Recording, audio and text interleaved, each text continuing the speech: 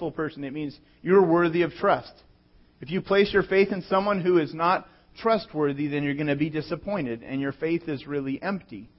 Your faith is, there's no substance to really back up or to give you any confidence to hope in this person, to count on them. But God Himself, what we find out in Scripture, is we learn all through the pages of Scripture, is God is faithful. He is worthy of all of our trust. Like, we can totally count on God. He comes through.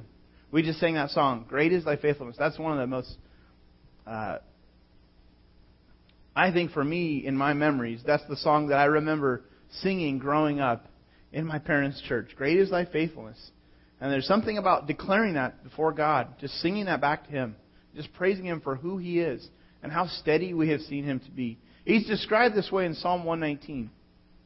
Your faithfulness continues. This is about God. Your faithfulness continues through all generations. Through all generations. Meaning, from you to your kids to their kids to your... just generationally, we see God's faithfulness. You establish the earth and it endures. So in this verse we find, how God displays His faithfulness in different ways. We see two evidences of faithfulness. God, if you notice in this verse, He displayed His faithfulness two ways. One is over time. Over time we can see, this is not in your listening guide, but it's up here anyway. Over time we can see God's hand of faithfulness. That's the first part of Psalm 119. Your faithfulness, it declares, continues over and over through all generations. It takes time to build it. It's really a track record that we're looking for when you're asking a question if they're faithful. Faith requires a span of time to really give evidence to whatever you're putting your hope in. Marriage. Marriage requires lots of faith. If you're married, you know this. If you've been married, you know this. You don't just see them 24 hours a day. You're trusting that they're faithful to you all through the day. You're trusting that person is faithful. You can't monitor them. You can't put a tracking device on them. Although last service I said that this is kind of like a tracking device. Hey, where were you? I noticed you were at RCC. Really? How'd you know? I have my sources, Or, you were at Wood and Van Buren making a phone call. Oh, yeah. Yeah, I was there getting tacos, Del Taco. You can't necessarily track down your spouse, and you also can't see where they're going to be 10 years from now. You can't get to know someone and predict the whole thing of what their life is going to be like. It takes a lot of faith to enter into a marriage commitment, to a marriage relationship. And so what evidence would you give, or would give you reason to really trust the person? Would just being faithful and keeping their word one time, would that be enough to marry someone? Wow, man, they kept their word once. Here you are. Or, and accepting a ring. Is that all? You like that impression of... No, it's again and again and again. You have to observe someone actually keeping their word, and then you decide, I am going to commit in this way. Over time, your trust grows. This is how faithfulness works. It's seen over time. There's no specific rule for how long we need to see the evidence of a track record, but the longer the track record is, the greater the trust is. The longer a person keeps their word, the more times you see someone actually do what they say, the more likely you are to say, yeah, I trust you. I'll commit to you in this way. But it takes time. And whenever trust is damaged, the relationship can be forgiven and over time restored, but it's not immediate. You can say sorry, but you don't just immediately necessarily just restore things to the way things were.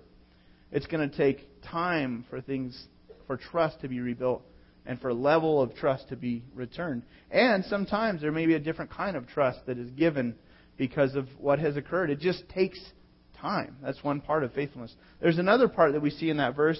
It's out of sight. Look back at Psalm, the second part of that verse. It's first out of time, but then he says about God, you establish the earth and it endures. But that's an out of sight thing. Nobody here saw that. I don't think. As far as I know, there's no time travelers among us. Nobody was able to see God create the earth. No one saw Him spoke into existence. And so because of that, many people think, well, I wasn't there, so I don't believe it. But the truth is, He's out of sight. It was out of sight. The real work of faithfulness is when we are out of sight.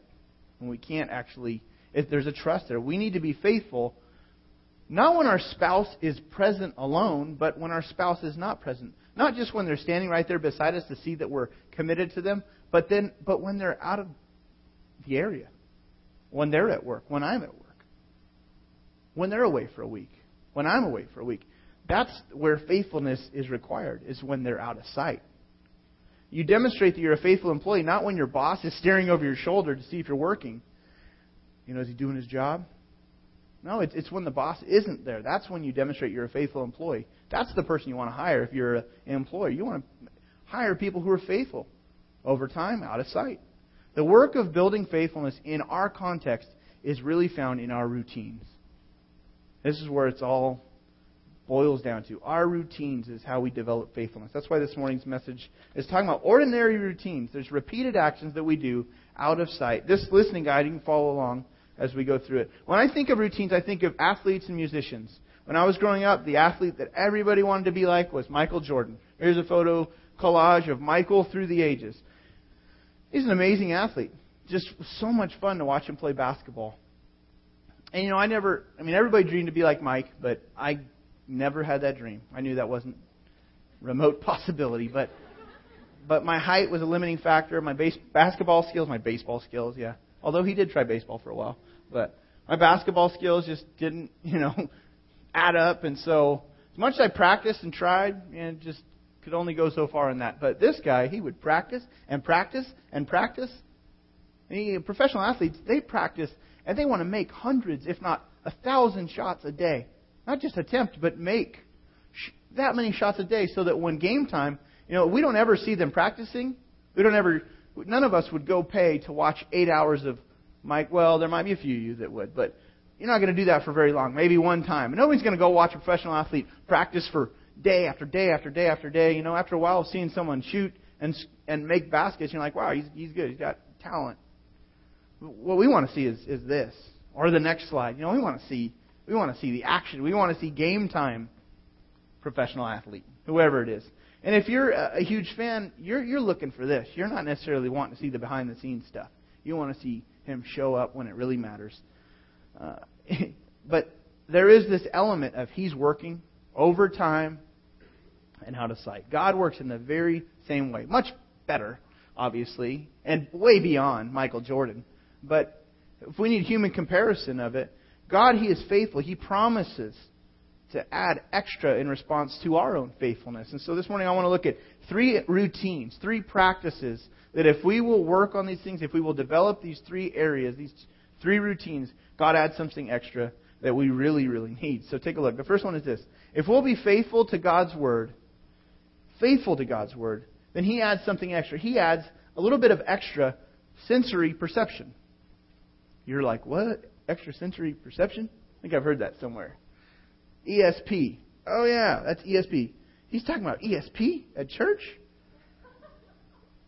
ESP refers to this, the senses beyond the 5 basic senses, the extra sense, the 6th sense. Some people have been searching for the 6th sense beyond our basic 5 senses. That extra in life that just allows us to perceive things at a different level. And so some people can get pretty weird searching for the extra senses and to be able to perceive things on another level. But honestly, couldn't we all use a little bit of extra perception at times? I know I could. I know that there's times in life because there are some decisions that I have to process, and there's decisions you have to process that are not easy to figure out. Some decisions are really obvious. Should I jump off the building? Clearly not. Should I run into moving traffic? Bad idea. How do I respond to my angry son? How do I navigate this conflict with my spouse? How do I make the pressing decision with the deadline that's coming? How do I pay this thing off? How do I deal with all these responsibilities? There's all these things that are not that obvious in life, and it's at those points where we wish we had a little bit of extra sensory perception, where we just knew, man, this is the right answer, this is the wrong answer. This is the right direction to move in, this is the harmful direction for my family. And honestly, sometimes we look at our basic senses and we just don't know what to do. And it's in those moments where we need perception to be able to wade into these situations. Now, I'm not talking about extrasensory perception on the mystical level, but just on a very practical level. We need to understand the decisions that lie before us. Look at what it says in Hebrews chapter 5, verses 13 and 14. The writer of Hebrews, he says this. He says, anyone who lives on milk, being still an infant, is not acquainted with the teaching about righteousness. So there's this infant stage where we're just drinking milk. We're drinking milk. And spiritually, there's a stage in our spiritual lives where we're just taking in milk, but we're remaining an infant. And at that stage, we're not really acquainted, or we're not familiar with the teaching about righteousness. It goes on and says, but solid food is for the mature. Verse 14. Solid food is for the mature, who by constant use have trained themselves to distinguish good from evil. Some people have an extra amount of distinguishing or discernment or perception when it comes to what's good and what's bad. Some of you have that. Some of us lack that in some areas, where we can't really tell, and so we approach things, we're not sure what to do. Milk is the part, and there's a shift in this verse. There's a shift that we know with just basic child development, where a kid moves from milk to solid food. They grow up. They start taking in something more that for their nourishment. Milk, though, if you look back, let's go back a verse. Milk is the part of God's Word that simply needs to be accepted mentally. Mentally accepted for it to nourish us. There's lots of things in the Scripture that are just key points of information that we simply need to accept. I say simply, and it's not often easy to do, but it is. There's lots of portions like, is Jesus God? You accept or you reject that. You mentally just say, yeah, I believe that is true, or I don't. I accept it, or I reject it. I swallow it, or I spit that out. That's not for real. But if you never get beyond just accepting the basics of Christianity as you get into the Bible, if you never move beyond just accepting things mentally, then the truth is you'll never grow. Scripture says, if you're stuck at the milk stage, you're not really able to grasp training and teaching and righteousness. Righteousness is those things that we need to learn to do that please God. What is right before Him, what's wrong. Helping to distinguish good from evil is what he goes on to say. For that, if you're going to get that, you need solid food, Scripture says. That's the part of God's Word that must be practiced for us to really nourish, or to be nourished. The Bible has all sorts of parts to it that are easier for us to understand than others. Some have thought that this verse is talking about there's parts of the Scripture that are just really easy to understand, and then there's some parts that are hard to understand. So some people say the milk is the easy stuff, the solid food is the hard stuff. But really, I don't think that's what this verse is saying at all. And sometimes we think, wow, that place, they just teach milk. They never get past the easy stuff. And I want to go where the solid stuff is. But if you look at the verse very carefully, it's not talking about do you accept things or is it understandable. But the chewing, the solid food, is doing the Word of God, not thinking. That's what separates milk and immaturity and infants from solid food for the mature. The solid food is for those who through constant use, it says, go to the next one, it says, solid food is for the mature who by constant use have been trained. The chewing is doing the Word of God, not thinking about the Word of God. Deciding, I'm going to move beyond that. Solid food is not the stuff that's hard to understand. That's not the solid food. The solid food is the stuff that's hard to do. That's solid food. When I take the stuff that's hard to do and I get it into my life, I put it into practice, I start using it. Like one piece of steak in the Scripture is, Jesus said, love your neighbor as yourself. Man, that's easy to understand. That's extremely difficult to chew on and to take in and to put it into practice. Many of us, we've been working on chewing that and breaking that down for years, haven't we? It's hard to do. Love your neighbor as yourself, because I don't know about you, but I love myself way too much. And so if I'm going to love others as much as I love myself, that's just too hard to do. And so, but we need a lot of practice. If you develop the routine of chewing on God's Word faithfully, God will give you some added perception to distinguish good from evil. That's what the Scripture says. The mature are those who through constant use, they're chewing on it, they understand what it says, they have accepted it, but now they do something with it. What God does is He gives you the ability to distinguish, to discern. This is the right choice, this is what would please God, this is what is right before Him and others, and this is what is not. Again, this is a routine. Chewing on it, chewing on it, chewing on it daily. Not just reading. Now this is, again, I want to just focus on this. This is not just about reading the Bible. Reading is not the same idea as chewing. Even coming to church and attending church. In some ways, if you only attend church all your life, then it's like taking in milk that you accept. Because if all you do is come and say, that was good, that was right, that explained why I'm dealing with that, but you leave and nothing in your life changes, you do nothing with it, then you're at the stage of the milk and you're not training for righteousness. You're not able to distinguish good from evil. So when you go to church, it's not just saying, I figured it out. That figured me out. Thanks. And then I leave. But it's actually doing the hard work of working on it, mulling on it, considering, man, how does this work in my marriage? Okay, how am I going to do that? When am I going to start? Oh, that didn't go well. How am I going to try again?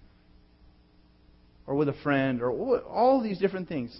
It's the practice of doing. That's what the solid food for the mature is talking about. The things that are hard to do. My dad's a pastor. As far as I can remember, my dad's been serving as a pastor. And so one of the things that we did, a routine of ours, was every Sunday I would go with him really early. We'd show up at church before anybody else was there. And, traditional church buildings, steeples, a couple of buildings, one for the church, one for what they called the education building, where all the Sunday school classes were. And we just walk around the whole facility, walk through every room, up and down the stairs, go through all the like the outdoor yard area, look at the entryway, and he was looking for anything that seemed out of place. He'd notice a piece of trash, he'd pick it up, he'd throw it away. He'd see things that were slightly out of place. He'd check all the classrooms, make sure everything was ready. He'd make sure that every row on every chair was just straight and perfect, and he had this sixth sense of knowing when anything was out of place. Well, now, because I have had this history of doing that with my dad for so many years, now I've developed this annoying habit of seeing anything that's out of order. And now, if I see a giant mess, like my office at times, I can ignore that. But if I see things that are particularly, it's almost right, I can see something that's out of order, and it just bugs me. And it's not really helpful to walk into someone's house and be like,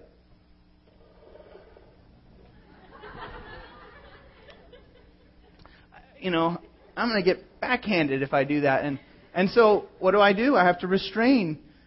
But it's not that I read about order in a book somewhere. What it is my dad had me do it and practice it over and over with him.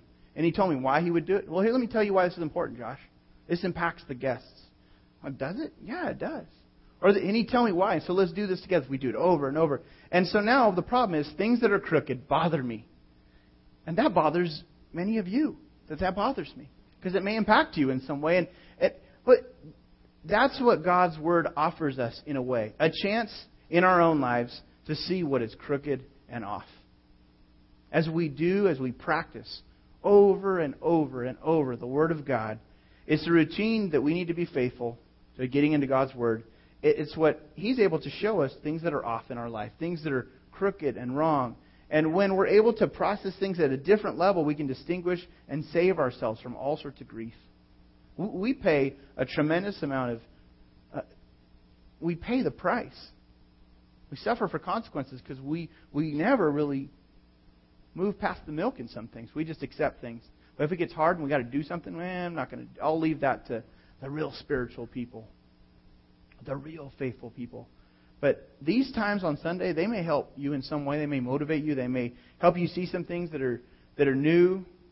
But honestly, if you're not getting into God's Word and faithfully trying to make application of it, then you're going to lack the ability to make good decisions over the long haul. And you're going to find yourselves experiencing the consequences and reaping the consequences of doing life on your own. And saying, because really when we don't apply the Word of God, we're saying, God, I got it. I've got this. I appreciate that, God, but I've got this. I've got a track in life that no one seems to be running, but it's going to work for me. So I would encourage you, get started. Grab your Bible, open it up, start chewing on it. This is the importance of small groups, I think. This is a quick plug for small groups. If you're not in a small group, I would encourage you. I mean, our small groups are full, and we would like to have that problem of not knowing what to do because it forces us to include more people in our church body. Because this gathering only really allows for a lot of milking to happen. I didn't say that last service, and that might be uncalled for.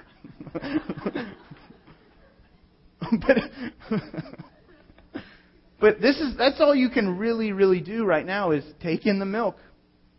You have a visual, I'm sure. I mean, you're taking it in to some level, but it's when we leave this place and we start relating in a circle, not in rows, but in circles, and saying, hey, how are we going to do this stuff? And people are sharing, man, here's how I'm trying to apply what God's teaching me. Here's how that fits into my life. And then you're like, wow, I want to do that. Man, I've seen the difference that it's making in their life. I want to experience that. I'd encourage you, if you're not in a small group, I'd encourage you get around other people and start figuring out, how do I practice my faith? The second thing is this. Second routine to develop is faithful in prayer. Provide some extra help. Jesus said this. It says, Jesus told his disciples a story, a parable, to show them they should always pray and not give up. A parable is a short story that offers a comparison. He tells a story and he says, this is going to compare to some spiritual reality. Something about God. Something about spiritual life. So here's the story Jesus said. He's trying to teach them about praying and not giving up. And here's the parable. In the next slide, it says, in a certain town there was a judge who neither feared God nor cared about men. Now that's not the kind of judge that you want to go visit, right? You don't want a judge who's against God and doesn't like people. Like, that's not the guy you want to ask for mercy from. But this is the judge in that town. He didn't fear God, didn't care about men. There was a widow in that town who kept coming to him with this plea, grant me justice against my adversary. For some time it says that he refused, but finally he said to himself, even though I don't fear God, I don't care about men, yet because this widow, she keeps bothering me, I will see that she gets justice, so that she won't eventually wear me out with her coming. She just keeps coming to me with this request. And then the Lord said, listen to what the unjust judge says. Here's the comparison. Here's the point of the parable. Will not God is the just judge. He cares about people. He's just. His ways are right. Will not God bring about justice for His chosen ones who cry out to Him day and night? If you're in Christ, you're His chosen one. He's, and if you're pursuing Him, if you're wanting to get to know Him, to cry out to Him, He's saying, look, God's going to listen. Will He keep putting them off? I tell you, He will see that they get justice, and quickly. However, when the Son of Man comes, will He find faith on the earth? Will Jesus find that kind of faith? Will that pattern of persistent requests, faithfully praying, will that be a pattern of our lives? Do we need to pummel God with prayer? No. That's what you do with someone who doesn't care about you. Just keep pummeling them, trying to get what you want. Well, why would He ask us to do this? Well, He's saying, look, make this request a part of your life. Because notice the last statement Jesus makes. When I return, will I find that kind of faith? When the Son of Man returns, will I find that kind of faith in us? What matters most to us is our circumstances. What matters most to God is developing our faith. Helping us to live on a faith edge all of our lives. Bringing our circumstances to God repeatedly in prayer, over and over and over, being faithful to pray. What that does is it stretches and grows your faith. And it's the evidence of real faith. Prayer is the evidence of faith. You keep seeking God and saying, God, I can't fix this situation. I don't know what to do here. God, would you please have mercy on me? God, would you please heal me? Whatever the request is, God, would you please rescue this person? Would you rescue us? Would you provide for us? Bringing that to God in prayer, it's an act of faith because you're believing that God is really there, listening. He's with you. He's not abandoning you. He cares. Why did this woman keep persisting? Well, she knew the judge was the one with all the power. And so why would we pray? It's a belief that God is the one with all the power. He's the one that is in charge. Whenever we don't pray, what we're really saying is, God, I have another solution that I believe is going to get us through. And so we start working our solutions or the world's solutions. And if right now, if you're dealing with some sort of an issue that has no earthly solution at all, then you need more than just positive thinking to get you through it. If you're stuck, and if there's something really serious in your life that you are stuck at, there's a decision you're facing, or there's a situation in your life that's not getting fixed, then you need more than people saying, hey, I'll be thinking of you. I appreciate all the positive thoughts that people can offer, but positive thoughts will not fix my situation. What I would rather is that people go to the God who made heaven and earth and present faithful requests on behalf of our challenges and of the things that we're facing. If God could make everything out of nothing, then He can work. He can act on our behalf. He's the just judge. So he says, plead with me about the circumstances of your life. The ones that you're desperate about, the ones that are bleak, the ones that you think there is no other option. Or for those situations and those people who are sick, who are confused, who are hurting. Those are the times to go to God and just keep praying and praying and praying, to be persistent in prayer. What can I be assured of? Can I be assured that God will heal me or He'll fix the situation? I cannot be assured of that.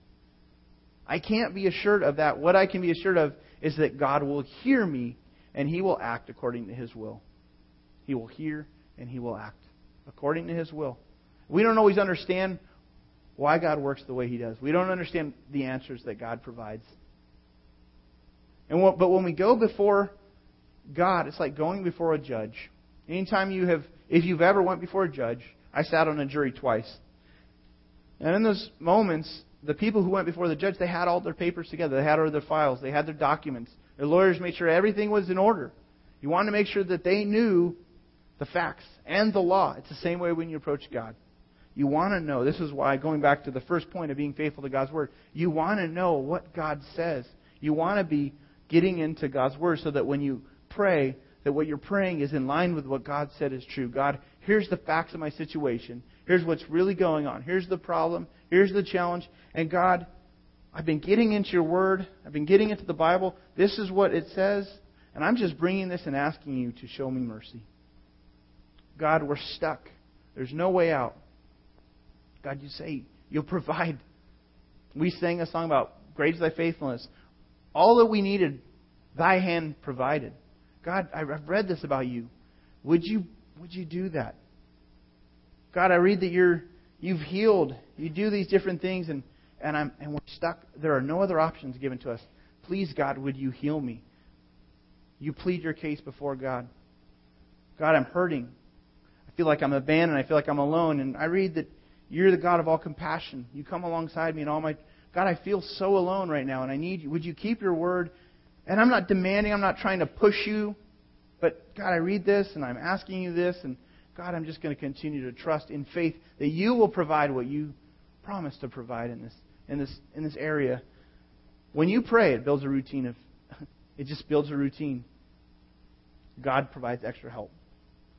And I don't understand how it all works. I do understand that He says, hey, stay after this.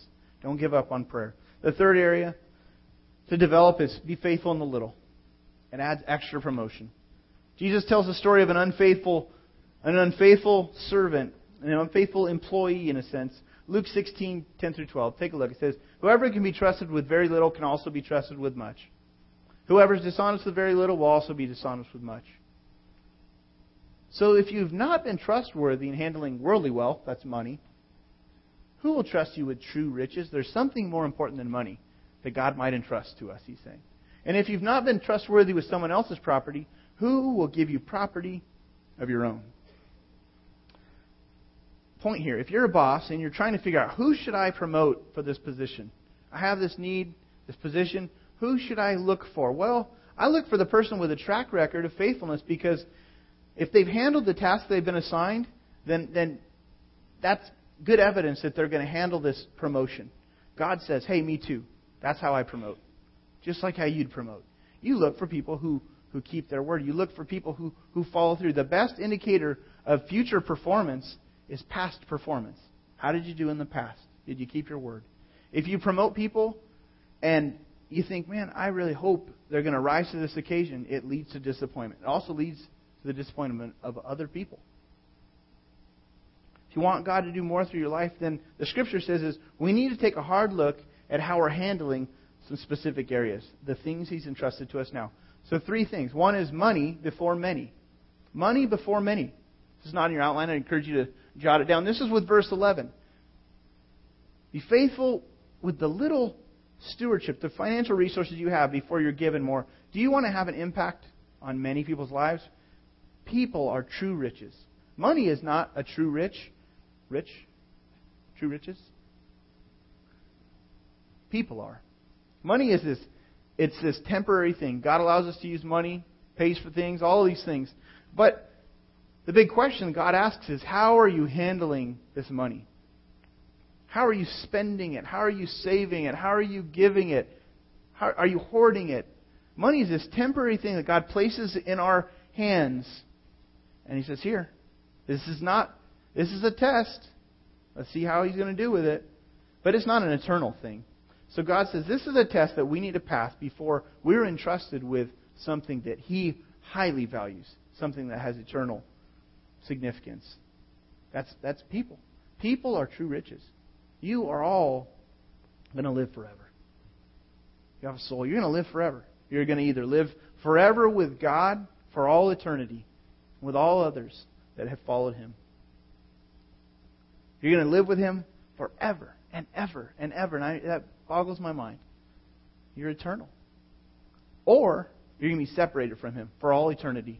Separated. There's heaven and there's hell. Scripture is very clear about this. And we have an opportunity to impact other people's eternal destiny.